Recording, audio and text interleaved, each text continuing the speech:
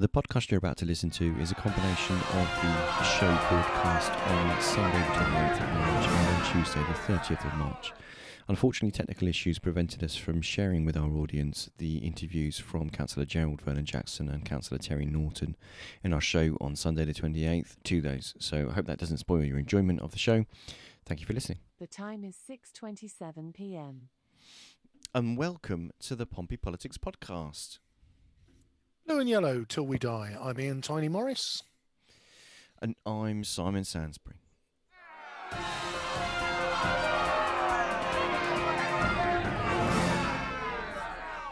Aside from the connection problems that you had that struggled to get you in, are you all right, mate?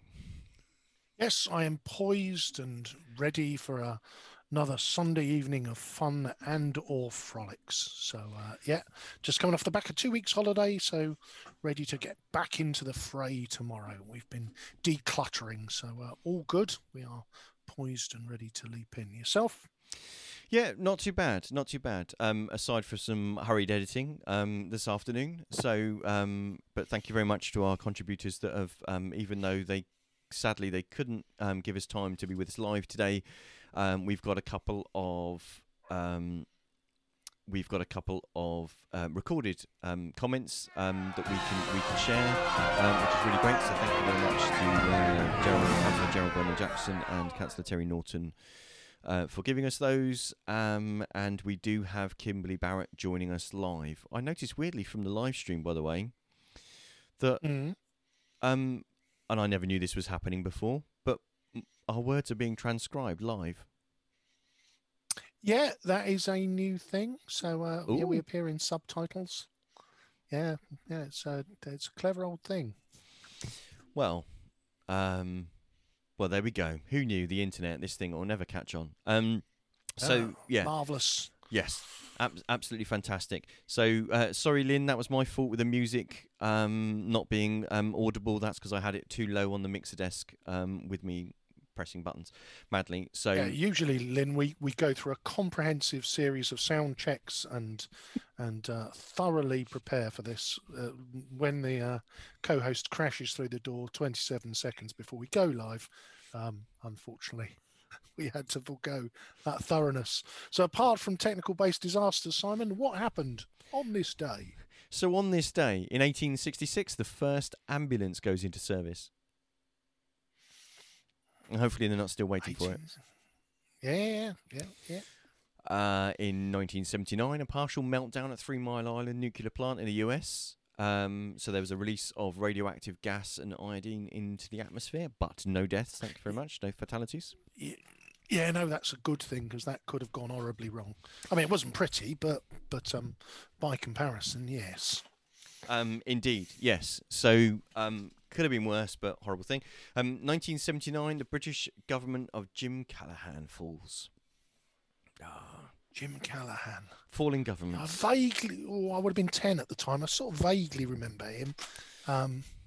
Much lampooned, if I remember right. A man with a pipe.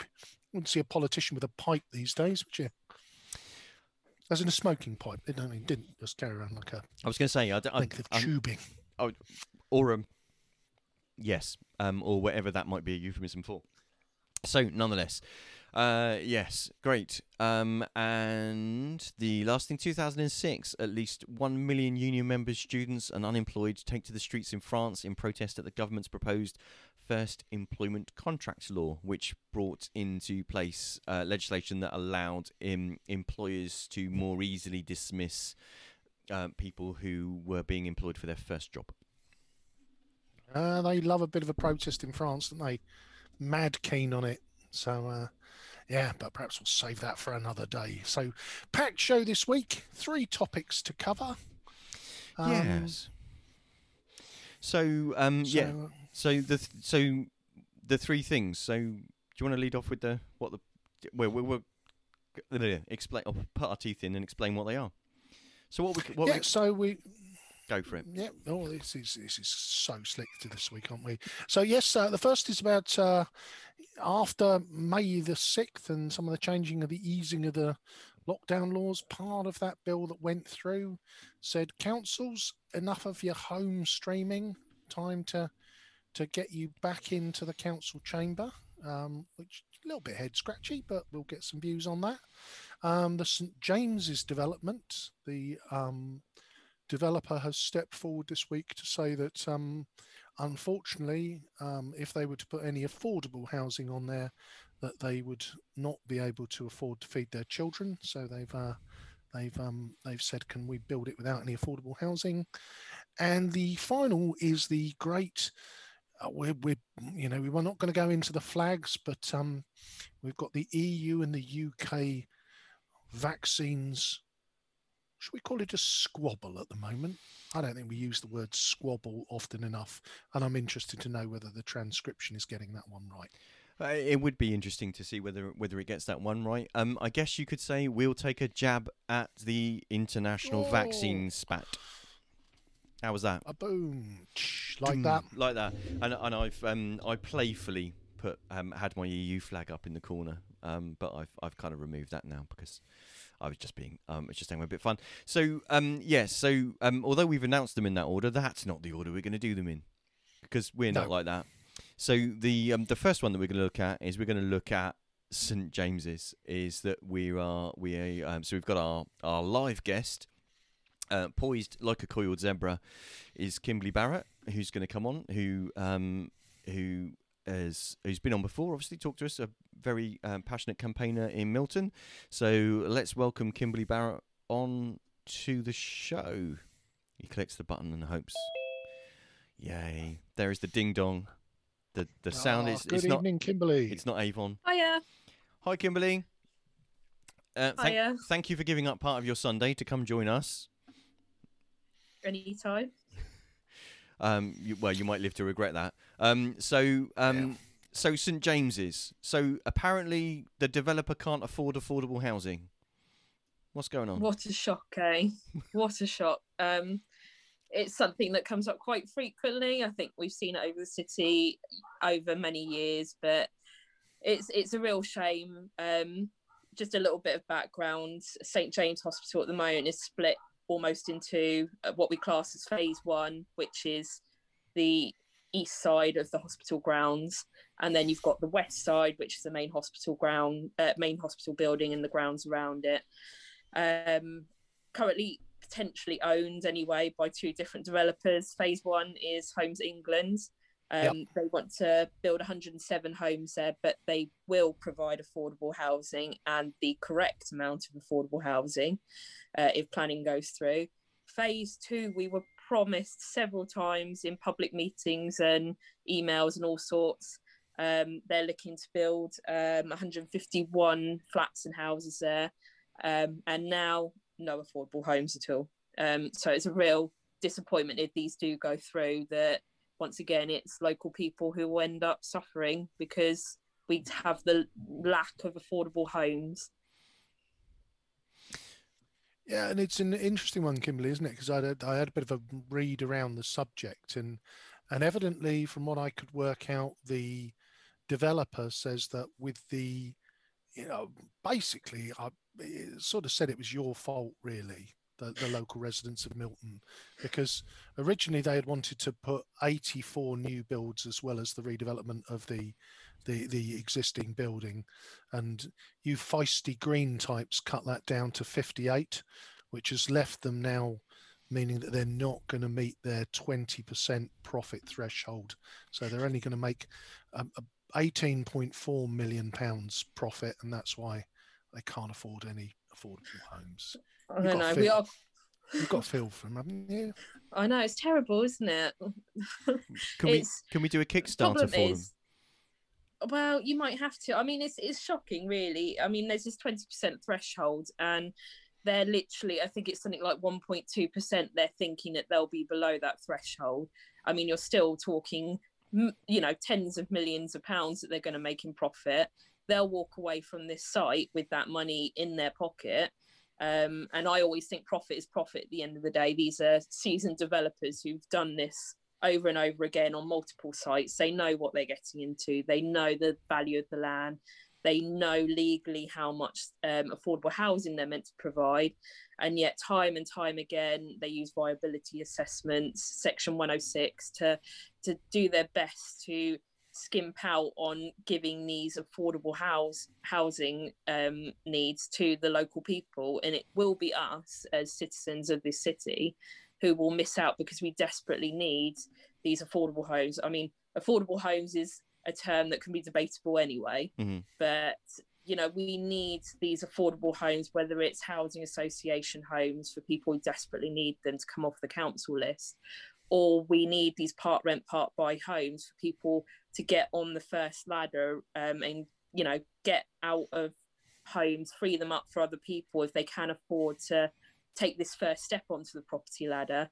And it ends up that you have so many people on the council list who desperately need these homes, and in the end we do, as quite rightly, we have to support people who are in need, but we have to pay for them to go into bed sits or other accommodation if there's not enough housing for them by the council, and it comes out of our purse strings when it comes to council tax. And it's just unfortunate that these developers will walk away with a nice tidy profit, 18 million plus. It's not really something to be scoffed at, and it's us that suffer for it in the end.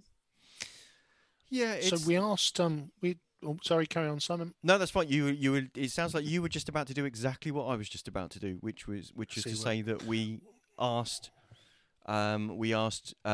Cal Corkery, who's a Labour councillor who's also very passionate and outspoken about housing matters and about concerns about levels of affordable housing, and we also reached out via him to Paula Ann Savage, also who's very interested in the events in Milton, with regards to if they wanted to come on and make a comment or record any comment. And sadly, neither were available. But our recorded submissions that we had, thankfully, from Councillor Terry Norton, he, although we offered for him to comment on this, he reminded us that as someone that's actually on the planning committee, it would be improper for him to actually pass a comment on this particular issue, because that would put, to be fair, that would put him in a difficult situation, and the developer would be in a situation where they could say, well, hang on a minute, our case hasn't been heard with an open mind. But he did have a point to raise, that he made actually towards the so we won't play his clip on this bit, but we will later on. But Ian, I didn't know if you wanted to pick up on because I thought it was an interesting point that he'd made actually with regards to affordable housing. Yeah, and the point that I think Terry was making is that the onus for affordable housing, should it be on commercial developers, or should it really be sitting with the local council to make the right levels of investment for affordable housing, because I think one of the things you've acknowledged there, Kimberly, is almost every one of these commercial developments that comes to the council for approval. There are these statutes that say they should deliver a certain percentage, and every time the viability assessment says that they can't afford to do it. So I guess are we barking up the wrong tree by looking for commercial developers to effectively subsidise the council's responsibility for affordable housing? I think it works a bit of both ways. I think there is responsibility on the developers' side if they're going to put in a large stock of housing, definitely anything that pushes up the number of residents in an area, and quite significantly.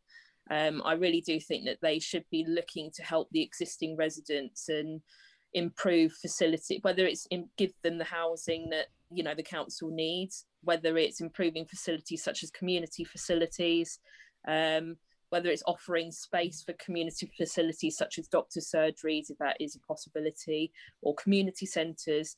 I do think the developer really does have a responsibility in that regard.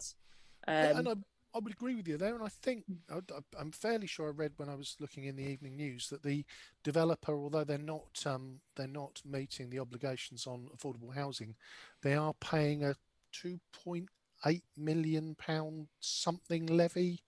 The community They- infrastructure levy. yeah. Yeah, Yes, it's normally, this is where we've had an issue.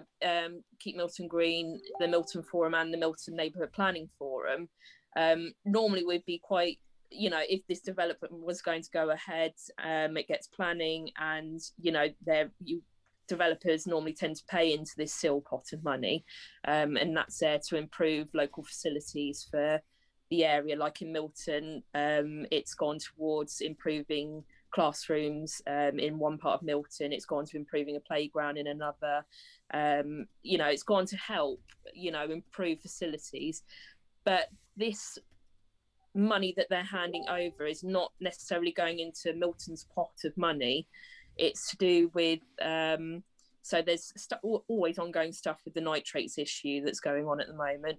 But I mean, we are very lucky that in Milton that we live next to the Common, and because of the bird protection there, the nature reserve that Milton Common is, they then have to pay money towards that. So that large chunk of money is not necessarily going into Milton. It will end up going into a bigger pot and helping towards the recreational sort of the amount of people using the Common and things like that. Us in Milton, we're not necessarily getting any SIL money at all, which is quite upsetting, because we'll have all the building work going on, the disruption, the increase in population. We've got a lack of school places around here and across the city. It won't necessarily go just to us. It'll be spread out, which also can be fine, but it sucks for us residents in Milton a bit that we might not see any of that money potentially. Yeah, I mean, I get kind of I get the argument that, to be honest, private developers are in the business of being private developers. They're there to make a profit. I don't think that 18 million is a sniff.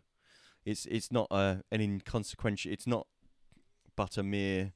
What's the thing from? I'm thinking of the Monty Python. It is but a mere. Oh, I can't remember now. No, anyway, don't worry. So a wafer thin mint. So it's more than a trifle, surely. But I think there is a kind of case to be made that yes, we shouldn't only be relying on private developers to be delivering social housing or affordable housing, and as you say, that kind of falls under much of a weirdly shaped umbrella, doesn't it? It's I don't know. It kind of just seems like, for me, the legislation allows the developers to cherry pick the best of sites to enable them to actually develop and sell on expensive housing, which is wonderful that people want to come and spend that sort of money in Portsmouth, but doesn't really help the locals, doesn't help the local communities, and doesn't help us actually make sure that the people that live and work here can, that their families can grow in suitable surroundings and stuff. So it's frustrating that they keep.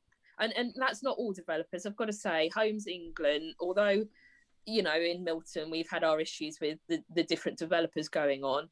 I can't say that about Homes England in regards to the affordable homes, because they're providing the 30%. So you're looking at sort of 35 plus homes that they will provide to local people. Mm-hmm. So I can't grumble about that. And it's just a shame that the second developer sat in a very public meeting in front of a good chunk of local people and promised, they knew it was something very top of our agenda, along with green issues, that if this was going to get planning permission, they guaranteed they would provide this number of affordable homes. And it's a bit of a cop out, I think, in a way, to say it's not you copping out. It's a bit of a cop out from the developer to say, oh, well, it's down to those lot in Milton who are a pain in the butt. We put very valid reasons as to why we think there shouldn't be that amount of housing there, settings of the hospital, the placement of it, the type of housing, the loss of green space. And they've listened and they've taken it down for whatever reason to the number it is now. But then they want to convert our lovely little chapel that we have in there, and we don't want to see that go. So they've come down for a reason, and I think they've come down for a sensible reason, but it's still not great, to be honest. Yeah, and I think when I look at those numbers, though, Kimberly, again, those detached, those what were 84 are now 58 properties. Yeah. They are. I had a brief look at the spec. I won't be buying one myself, not unless the lottery numbers come in. There's an awful lot of, that reduction has, by my reckoning, has probably taken their revenue down for that development as a whole by at least 10 million. Because they were the 4 or 5 bed detached properties that they were looking to sell for £600,000-700,000. So, I think there is a balancing act there. And I guess the final dimension to look at is that, again, some people will accuse it of being, gentrification of an area. But I guess, if you are going to have, what effectively would be 170 new families moving into that development that have the finances to purchase such properties, then, if there's the ability for that to spend local, then surely that could be beneficial to some of the local businesses in Milton. Oh, definitely. And I definitely agree with that. It's just a number of, I always say that I'm not against house building. I live in a rented house. I'd love to own my own house. Believe me, I would. But I always think that you need to build in the right places and you need to have the right infrastructure in place before you add to it. Yeah. And as I've said, we've got a real lack of school places, doctor surgeries. I mean, personal experience, I'm still waiting for a hospital appointment almost a year on now. And I can't see my doctor for another 8 weeks at the moment. Dental surgeries, I haven't been able to see my dentist in a year because they're almost close to closing. And the road network, we know down here in Milton that there's a problem because as a forum and working with Friends of the Earth, we fixed the little monitors up near Milton Park School, and it raised a real issue that there's real pollution down here, and the queues and also the sewage. I had a deputation at full council the other week to talk about the discharges into Langston Harbour, and I know you guys touched on it as well the other week. And it's to add many more people into an area that already has issues. I would rather, if possible, if there is to be building at some point, that people, whether it's government, council, focus on the local issues that we have and trying to improve them for the people who are already there before then adding further problems on top of that and making issues much, much worse. I mean, I'm not looking forward to, if this goes ahead for my kids, they're coming up to the age where I've got to apply for new schools for them over the next few years. And if this development goes ahead, that's going to personally make mine and a lot of people in the area's chances much harder. And it's just so many issues that come into it. It's not simple. It can be quite grey in some areas as well. And I do get sometimes where developers are coming from. It's just very frustrating when, you've been told something over and over again, especially when it comes to the affordable housing, and then all of a sudden the hands go up and they say we can't afford to do this anymore, and they backtrack, and it's just very frustrating. And it's something I know I found it over the years. I know Cal, he's done a lot of work on this as well, and it's something that's been ongoing for a very long time. And maybe the housing numbers, I think that doesn't help, that are being pushed on Portsmouth at the moment. I really don't think that helps. And I do think at some point the national government do have to step in and realise, we are a city island. We can't build down because a lot of it's below sea level. We haven't got many green spaces. We don't want to lose them anyway, and we don't want to build on them. So you either go upwards or build on green spaces. And I don't think many people want that at all. And I really think the government need to take a good, long, hard look and understand that we are a special case in this city. And, the housing numbers they place on us as a city I don't know where they're going to go, to be honest. And I do think that does cause a big factor in a lot of things around here as well. I guess it's there's that in I guess government and local councils are trying to square two probably quite incompatible things. One is that housing's so expensive because there's actually a shortage of supply, and it's all about supply and demand, right? If there's demand there but no supply, then the price goes up. And in some places that's worse than others because there's a concentration of demand and a dearth of supply. But I guess the question is, how do you then end up creating more supply in places where people want it and allow it, and it's the right sort of type. Because if you just leave it to the market is by its very nature going to want to develop the things with the high profit margins. So the the 4 or 5 detached property houses that, to be fair, in best will in the world, that a lot of people are never going to be able to afford, but they at least deserve kind of a shot at being able to afford something. When you kind of, and we won't get into it because it's a whole different subject, but if you kind of look at the ratio between the value of a starter home versus the average salary now compared to the 1960s or the 1950s, there's a massive kind of a amount of difference. But where do you? I think there's a bigger strategic question of, is actually a more sensible thing, rather than trying to squeeze ever more properties into already densely populated urban areas, is actually the better thing to start new towns, like the country did in the 50s and 60s with with several parts of the, and is that's a whole other kettle of onions, as someone would say. That's a bigger kind of nut to crack that we definitely aren't going to fix in an hour. No, I agree, and I mean, Wellbourne was just down the road, and that's been just around Fareham, and that's been ongoing for many years, and I think that's sort of ground to a halt a little bit at the moment. But you can see the level of opposition there as well and that would be a whole new sort of town around there. And I don't think anyone's ever going to be happy to lose any green space. Like I said, it's a grey area. We do need more housing. We definitely do. But like I said, I don't think it should go somewhere where there's already existing problems. I think we need to work on the problems that we have before adding further to it. Yeah, and just before we wind up, if that was all right, Ian, unless there was something we've got a couple of comments from the comment. Did you want to say anything, or shall I go to the comments? No comments. So we've got Lynn saying Kimberly talks sense. None of what she says is unreasonable. There we go. So we can we'll get T-shirts printed of that. And Paul says feel the council should be asking tough questions about the. I think is that a mistype or just my eyes? About the non-building of social housing. So indeed, what powers do they have to actually ask those tough questions of developers in order to say, come on, you can't really plead poverty on an 18, in this example. And we obviously haven't got PJ Livesey here to put across their side of the view, but from a point of view of their developers will explore what the law allows them to do and what is in the interest of their shareholders. That's naturally what they're going to do. But what powers do councils really have to push this issue?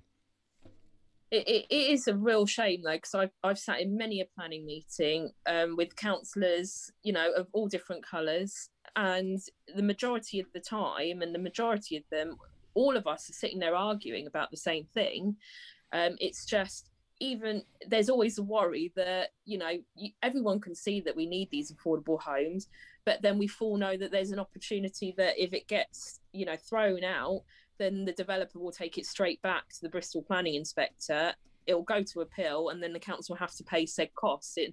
I find that the council are often stuck. It's frustrating in a really sort of catch-22 situation where they'll fight and fight and fight, and then it'll have to go through, or they'll fight and fight and fight, it won't go through, and then the developer takes it off, and then we incur all the costs. So lose. I can understand how frustrating it is. Yeah, indeed. Well, thank you for coming on and giving up part of your Sunday to talk about that one, Kimberly. It's been lovely welcoming you back on. And Thank you. Keep us posted with how that one goes. And is there a decision coming up with regarding to this one? Is that should we watch the calendars and the? So the main two, myself, the forum, the two forums, we've all come together, and councillors from Baffins and Milton. We've requested that it's not a piecemeal decision.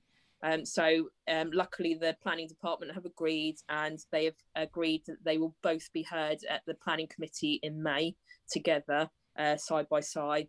So that's coming up. I don't know a date quite yet for that. And then there is one other thing coming forward, which is this week at planning committee, and that is to hear about the curtilage listing of the two villas in the grounds. We don't want them demolished.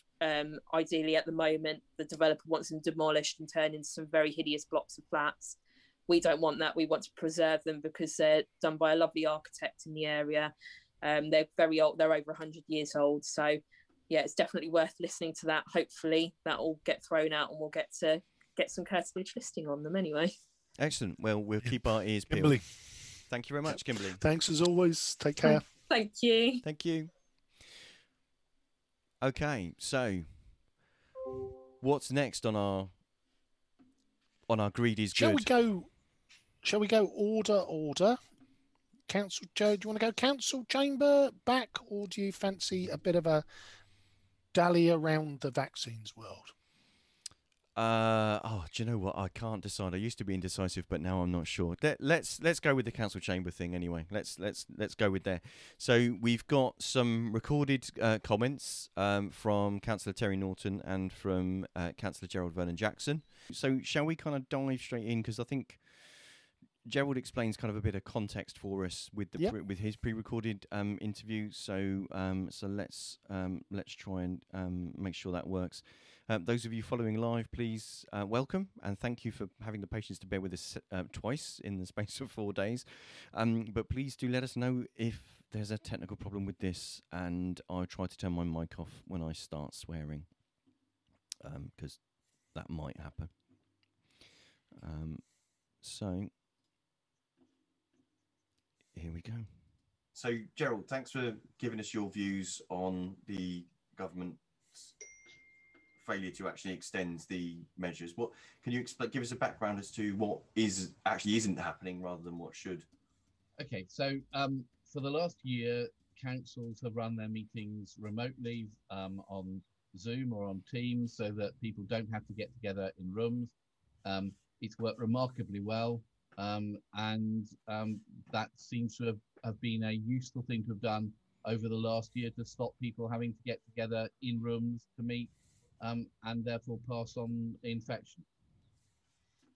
And how is it that this has come to a head? That they're Well, so the powers to do this finish on May the 6th, and the government have chosen not to renew them. So we're going to be going back to meetings physically. So on May the 17th, there will be around 70 people in a room doing our annual meeting, and sometimes our meetings go on for up to 10 hours, and it just seems bizarre that when Public Health England are saying that infection rates are going to go back up again, the government are pushing people to meet in rooms with up to 70 people at a time for long periods of time, particularly when some councillors may be at high risk of catching the virus, or if they do catch the virus, at high risk of suffering very badly from it. And are councils like Portsmouth, are they able to put in any other practical kind of steps to mitigate those sorts of risks at all?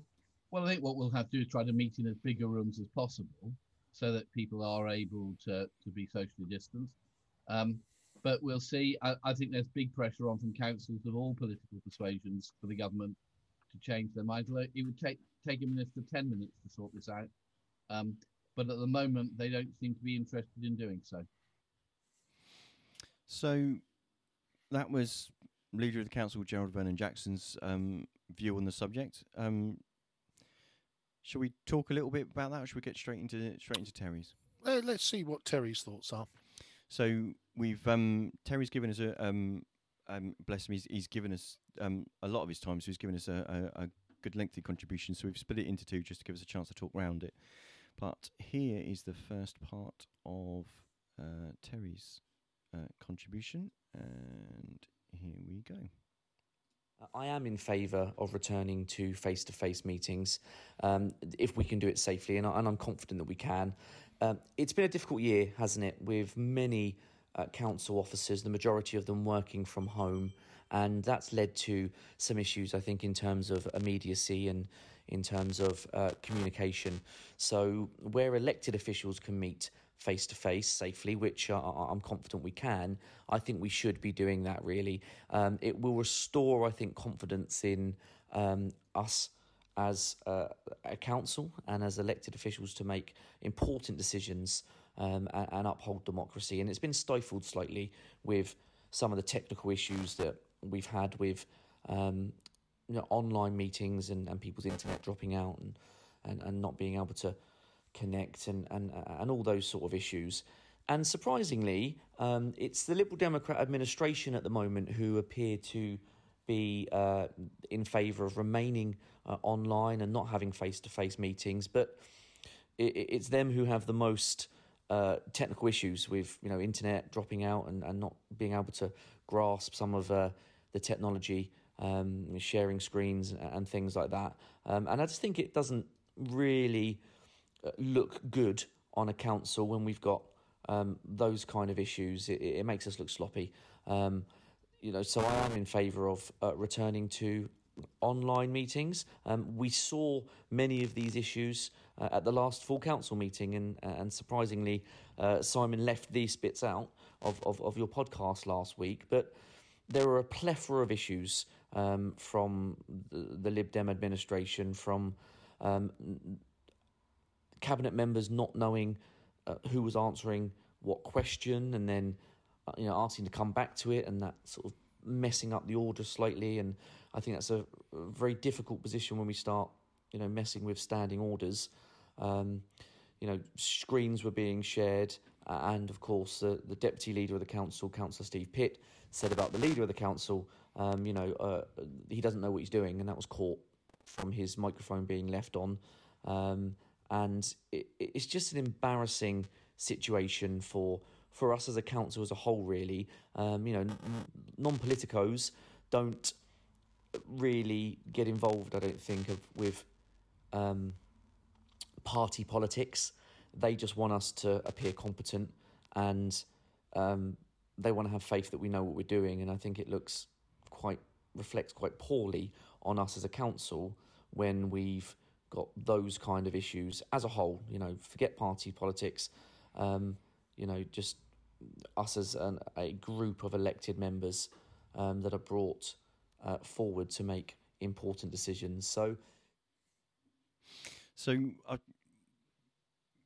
I've trimmed him a little bit there. So forgive us, Councillor Norton, but I think we kind of got the gist of your point. What were your views, Ian, on what Councillor Norton said there? It's a balancing act, isn't it? I mean, I think there is an element of we've all existed in that Zoom environment or that Teams environment. You're on mute. I had an AGM last night with my cricket chums, and somebody pointed out that my camera was entirely facing my chest rather than my head. You get these dropouts. So I think it is, whilst it's been essential, it isn't optimal. So I think I think Terry's right there. That it perhaps doesn't look good.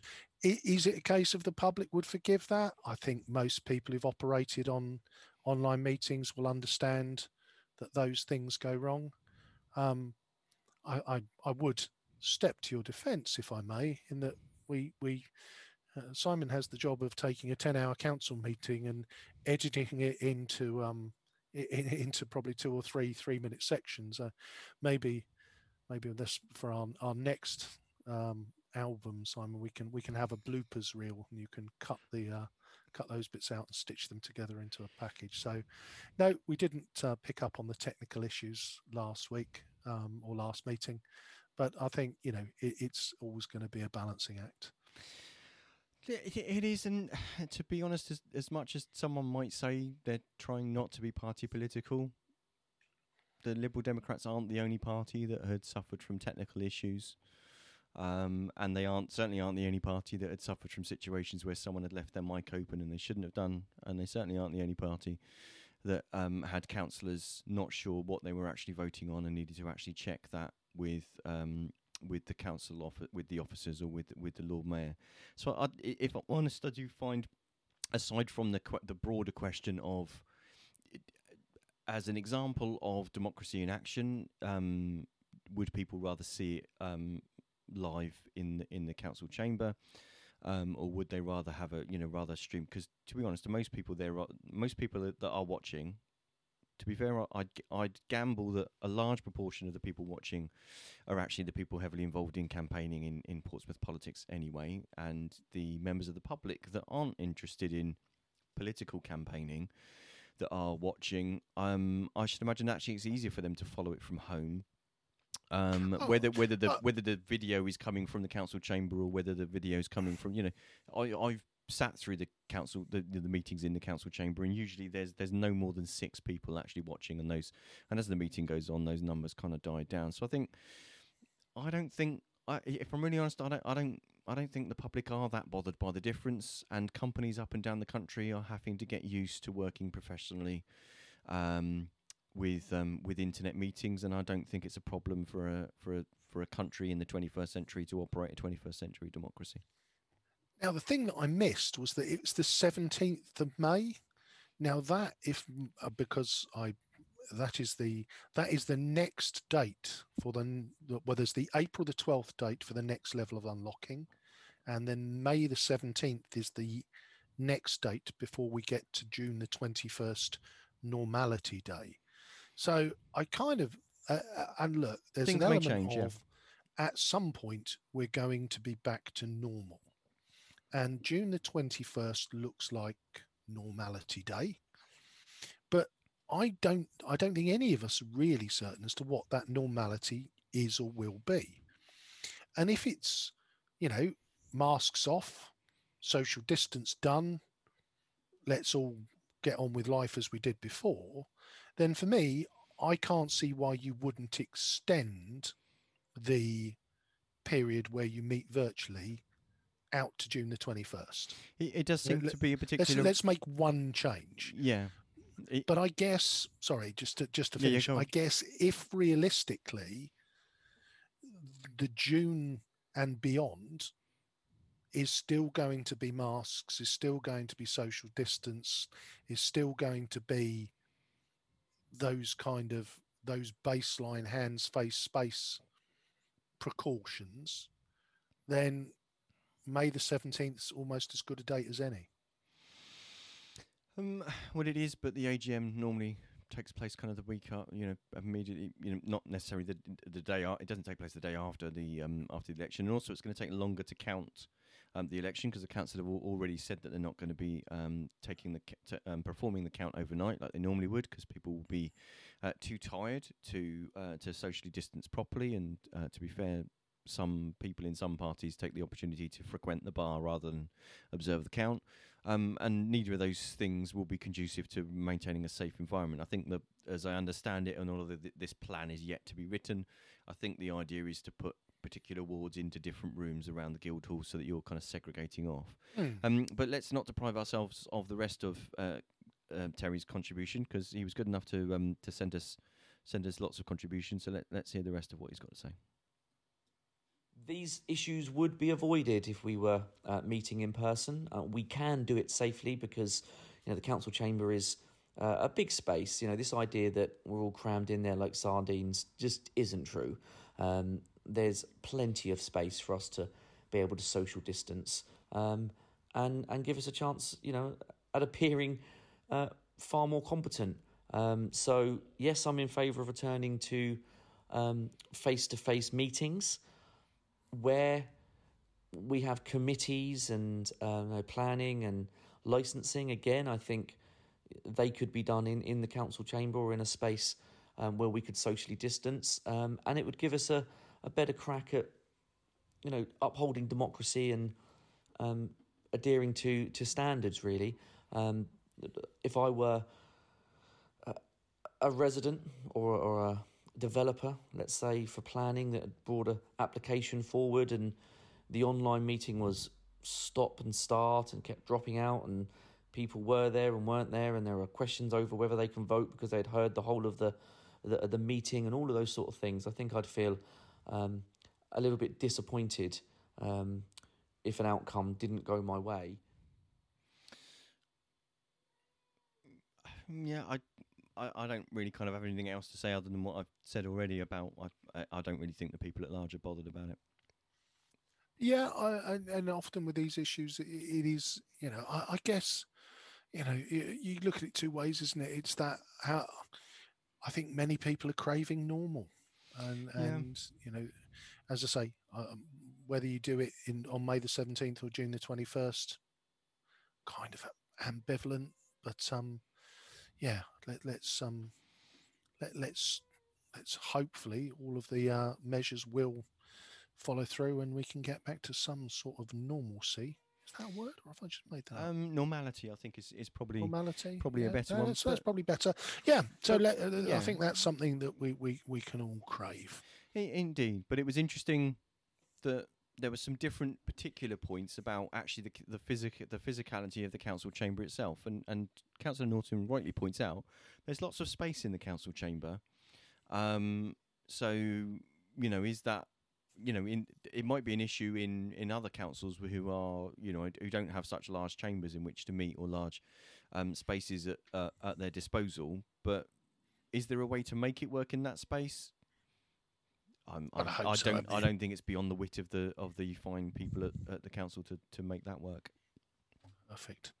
Right. So vive la vaccines. Yeah. So we've got a particular clip that talks about. There's a particular comment that was made about vaccines and about how that works. So should we? So shall I start by just framing the vaccines discussion and the EU UK position and kind of where we find ourselves now. So, and again, I'm going back to last Tuesday. So there is an element of, if you look at the vaccine programs in the UK and the EU, they were both at very different states of play. So as of last Tuesday, 40% of the UK population had received their first shot of the vaccine, compared to 13% in the EU. So we were 3 times as far along the piece, and that then started to lead to a bit of saber rattling on both sides about potential vaccine exports. Now, I have worked in this area, so I do have a little bit of insight, and effectively the difference that the manufacturers are working with, I've got a little bit of insight into the Pfizer world, and The Economist covered the AstraZeneca, so it seems very similar, is that the two contracts that were basically the contracts are very similar in terms of the UK contract is very much time bound with targets along the route that have to be hit, and there are significant commercial penalty clauses in there if that schedule is not met. The EU contract is more open in its nature, in that it quotes an end figure and an end date, but in terms of the delivery schedule along that route, that's much more open and talks only of best endeavours from both Pfizer and AstraZeneca. Now, the complication, of course, is that Pfizer's manufacturing facility is all in the EU, so anything that comes to the UK will be an export. AstraZeneca have a number of manufacturing sites, some in the UK, some in the EU. So the UK will receive a mix of doses that have been made in the UK and doses that will have been made in the EU. So if we look at it as a whole, there is this piece where AstraZeneca have got more plants and more subcontractors coming online. So they're very confident they will hit the end date for the EU and the end volumes. But where it's tight at the moment, the two contracts means that both Pfizer and AZ do have to favour the UK over the EU. And I guess if you were an EU citizen, you're going to be pretty cross about that. Yeah, this is probably the point where some people might be expecting me to rally to the defence of the EU. Because I don't know if you can see in the corner of the shot, I playfully put my EU flag out. But are you going to break into Ode to Joy? No, I'm not any more than later on. We're going to play Land of Hope of Glory. Exactly. So we couldn't afford the rights. Actually, no. Look, to be really honest, the EU have bungled this. They didn't do the contracting as well. They haven't done the organisation of it as well.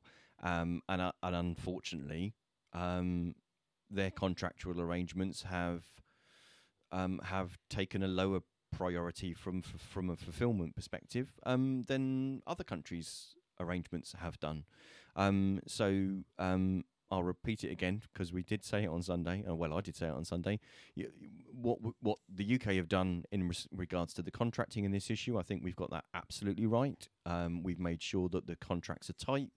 That there is some wiggle room, but with agreement and with penalty clauses if not, and that also that we've actually secured supply from a variety of different pharmaceutical companies, which also makes sense. You don't put all your eggs in one basket. So to be fair, in that respect, of the many things I've criticised this government about them organising the contracting of the purchasing of the vaccines, I would not and cannot and am not. So yeah, I'm sorry the EU have buggered this up. And for them to then, to be honest, fall for the Prime Minister's blathering phone nationalism of, there are vaccines, blah, blah, blah, all of this kind of malarkey, and to then come out with their own kind of so-called vaccine nationalism of themselves just isn't a good look for them. Doesn't work. It doesn't work from an EU perspective. Both the EU and the UK need to remember that neither of those the EU isn't the country, but the EU nor the UK have actually manufactured the vaccines themselves. They've been manufactured by pharmaceutical companies that have had some degree of support, both financial or material, from governmental bodies, but nonetheless, they don't own anything other than the vaccines that they've purchased. And if it's a contractual disagreement, see my earlier comment about the contract being piss poor. So what's Terry got to say on the subject? So let's hear what Terry's got to say. So again, forgive us, Terry. We've kind of broken you into two bits, but I don't think I trimmed any of this off this one. So here's Terry on vaccines, part one. I think it's absolutely fine to say that we are doing a good job for the people of this country. And it's difficult nowadays, isn't it, in the woke society that we live in, where everything is taken out of context and spun to cause outrage and offence. But we've developed a vaccination in this country. We've given it to the people of this country first, and it's okay to do that. And for that, I think the country, the nation are thankful. Now, that's difficult to hear, I think, for those who like to talk Britain down, and there are plenty of them on the council. I imagine all this good news is probably quite hard to take, but without sounding like a flag waver, isn't it amazing what you can achieve when you're no longer fighting for scraps around the EU table? So despite all the fear-mongering and the negativity that was constantly pushed by the Remainers, many of the Liberal Democrats on the council, Great Britain has done a good job. And we are the envy of other nations in Europe. And you don't take it from me. You can take it from the German tabloids, who were writing things like "Britain, we envy you," and some of the headlines that we saw over here, things like we have a forward-thinking procurement plan with a leading large nation, and there were some quotes I remember which said something along the lines of, for frothing Ramonas, nothing can be more depressing. If you're a self-loathing liberal Brit, the fact that we're doing a great job with this vaccination rollout, and that wasn't coming from Daily Mail or Guido Fawkes or anything like that. That was the Labour-loving, Tory-hating Guardian that were writing those sort of things. So when you've got anti-government press patting us on the back, we must be doing a decent job. Now, we'll pause him there just for the, just to give us a chance to try and dissect that particular element. You go first, Ian. Oh, I think Terry's obviously very enthusiastic at that point. He's gone on a bit of a roll. He's had a poke at some of the the remaining elements. I kind of Yeah, it's a very bold statement he's made there. I think there are some points in there in terms of, that there is an element of, and again, look, you're always going to get this tension, and particularly when you talk about flag waving and being very pro Britain and land of hope and glory. And I think, for me, it's an interesting one. It's a little bit like the Brexit and the Remain, isn't it? You're going to have some people singing loud of hope and glory and waving the flag, and you're going to have some extremists who, will describe the flag as a tissue of post-colonial Britain and blah, blah, blah, blah. So they're going to be extremists on both sides. I think Terry's getting a tad enthusiastic there, but I think if we pull out the core message that hooray for a great vaccines rollout, I don't think there are. I'm going to disagree with Terry. I don't think there are any people who are going to be disappointed that we've got a decent vaccines rollout and hope that it would have been worse, so that they could point at Brexit and say, yeah, it's all its fault.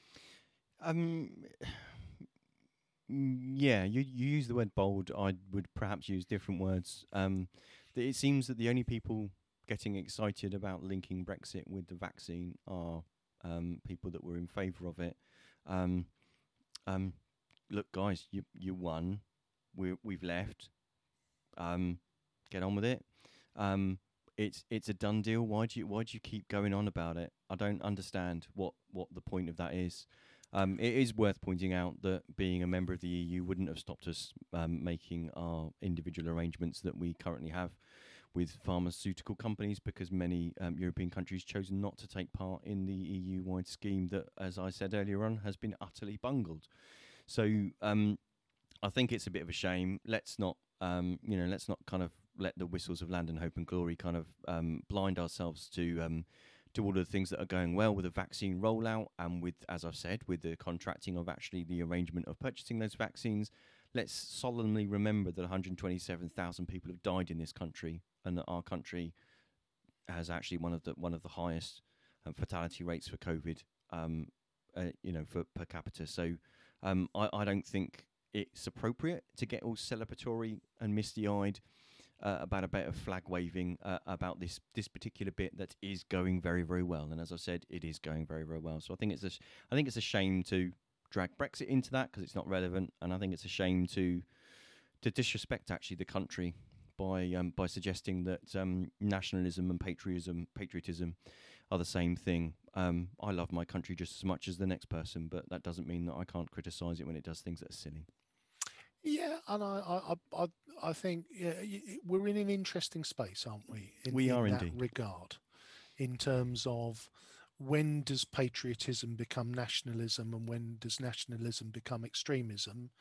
And there are and it's interesting because, again, you and I frequent political forums, and for me, I think your position, and you've been very clear all along about your the Remain in the EU, and I think there is a position where you've been very, very forthright in saying it is over, it is done. Those that wanted it and have it now need to get on with it. But there is still a significant vocal minority that are almost still trying to win the argument that it was the wrong thing to do. I still don't think it was the right thing to do, but it's done. No. No one with a sound mind and the ability to electorally deliver it is talking about rejoining the European Union. At the end of the day, we are where we are. We've got to make the best out of the situation and the opportunities that we are in, because we are in this situation, and that is not going to change. I just wish that the people that championed getting us to this situation would actually also own some of the problems, and some of those will be solved with time, because that's the nature of evolutionary change in the marketplace. Yeah. Let's just, again, I didn't want it to be a conversation about Brexit, but it was because Terry brought it in to the conversation. And I think it's right that we should acknowledge it and have those conversations. I think if we move on to the vaccines rollout, I think the positive, and you touched on it just before we went into that, is the fact that Moderna, which is the third vaccine in the UK, is scheduled to arrive towards the end of April. April, there's talk of there being a bit of a slowdown in first vaccinations, which there will be, so that we conserve the stocks of Pfizer and AZ for those that are due for their second round. Moderna will come on. I think there's two more, Petrovax and the other one, which means that I think by the time we get to sort of May, June, not only will we be continuing the vaccine, we'll be able to stamp back on the accelerator again, and hopefully, by that stage, there will be so much production capacity that the EU can also step on the accelerator and catch back up again. Indeed. Lynn makes a comment in our comments that she voted Remain, but loved Land of Hope and Glory, but would still like to share nicely. So there is an argument about as we race now to vaccinate people that are further and further away from the high risk, the statistically high risk groups, while actually there being people in countries that we want to go on holiday to or to trade with or to have a connection with, that they're actually still not able to fulfill getting the most vulnerable actually vaccinated. Is that really fulfilling? Does that really help us? I think there was a comment made on Twitter by a member of the European Parliament today about what use is it to vaccinate your entire island if that's the only place you can go. Their words, not mine. But should we get? I guess the bit, and this is where I've missed a memo. I think is something that's happened to me at some point in my life, because I don't know when the world changed that meant that you had to go on holiday abroad every year, or you weren't living an active and fulfilling life, that your life was ruined if you couldn't go for your 2 weeks in Torremolinos. I don't know when that memo came out. I missed it. The last time I travelled on my own passport was 1995, which was my honeymoon. Now I've been all around the world with work, but that's because I've got business class buttocks, not economy class buttocks. But there does seem to be an awful lot of, will we get our summer holiday this year?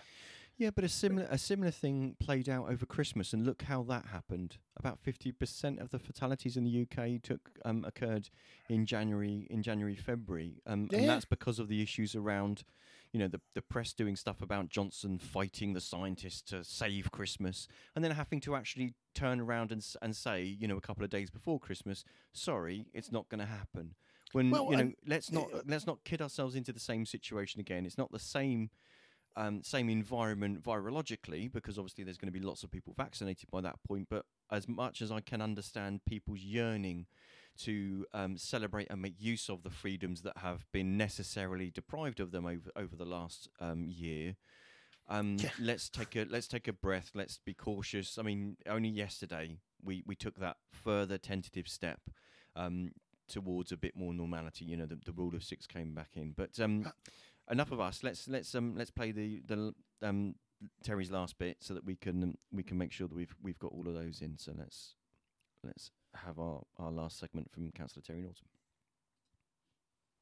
In terms of the European Union, now my understanding is that they had every opportunity to develop and set up vaccination centres, but like usual, they left it months too late to get things going. It was surrounded in red tape and all of that sort of nonsense, and now they are behind. So, of course, we should support other nations and Europe if need be, but there's nothing wrong with saying that we're going to look after, our nation first. I don't think there's anything wrong with that at all. So it's a shame, because this will probably dent the future relationship that we're going to have with the EU, but that all seems to be coming from one side, and I don't think it's the UK that are making demands and have that sense of entitlement and pointing fingers. It seems to be coming from the European Union. So I hope that they can sorted out sooner rather than later. And of course, we should support them as a nation, but that doesn't mean, at the cost of the British public. I do hope he washes his flag after he's done what he's just done with it. No, yeah, I personally, that as I say, you got a bit bold on the first one, but that one for me makes perfect sense. And if I was an EU citizen, and I'd be, to your point about holding your government to account, you would be pointing across the water and saying, well, how come you couldn't manage it? And I think that, we're at that stage where, look, I think in terms of a future relationship, it's in everybody's interest to make it work, isn't it? It is. There is a flow of goods backwards and forwards between the two nations. And I think in this regard, I don't think the UK has done anything wrong by negotiating strong contracts. And we're at a point now where it's in everybody's interest to get as many arms full of vaccine-y goodness as we possibly can, as quickly as we can. Indeed, but how many vaccines have left this country to go to other places? 0. How many vaccines have come from other countries to this country? Millions. But if we haven't got I think I addressed that in the first piece. Pfizer don't manufacture vaccines here, so there is an element of we're never going.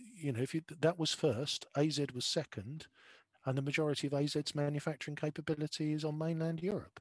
So it's a bit of a non-stat. We haven't given away a single dose of Pfizer vaccine. Well, no, we haven't, because we don't make it. Perhaps if you look back in the day, 3 years ago, we would have been in a position where, in terms of Pfizer vaccine, multiple millions of doses would have left the plant that haven't to go all over the world. Indeed, but as we said earlier on, that the companies making or the manufacturer of the vaccines are pharmaceutical companies. They're not the EU, and they're not the UK. So all of this grandstanding and this kind of the vaccine nationalism is an unfortunate sideshow. But in order to reach reasonable agreement, you need to have a reasonable conversation with reasonable people, and part of that requires them to, both parties to wind down the rhetoric and to sit down and actually talk honestly. But unfortunately, I wouldn't trust Boris Johnson to do that in a snow shower. So and look, I get the fact and look, I'm not a great supporter of Boris as a leader. I've been openly critical of him on this podcast and in other places. But I think, if we look at this, the thing that we can both agree on is that the rhetoric needs to wind down. Indeed. The saber rattling needs to stop. Yes. And ultimately, it's in everybody's interest to get as many arms full of vaccine as they possibly can do in as short a time as possible. And that sounds like a good place to end it on. God bless Characteristic Bill agreement. Gates and the lizard people. You've been listening to the Pompey Politics Podcast. Blue and yellow till we die. I'm Ian Lizard Morris. And I'm Simon Sansbury.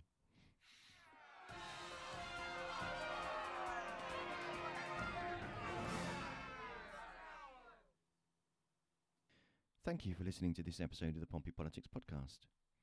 If you want to make sure you get notifications about upcoming shows and get to know when we're live, we normally broadcast live 6:27 p.m. on a Sunday evening, then follow us on Facebook at Pompey Politics Podcast. You can also follow us on Twitter at Pompey Politics 1. Please, if you'd like to, feel free to leave a review wherever you listen to your podcasts, and you can even ask Alexa to play the podcast for you. Alexa, play the latest episode of the Pompey Politics Podcast. Getting Pompey Politics Podcast, Blue and Yellow Till We Die from Amazon Music. Alexa, Playing the latest episode. stop. See? It's easy.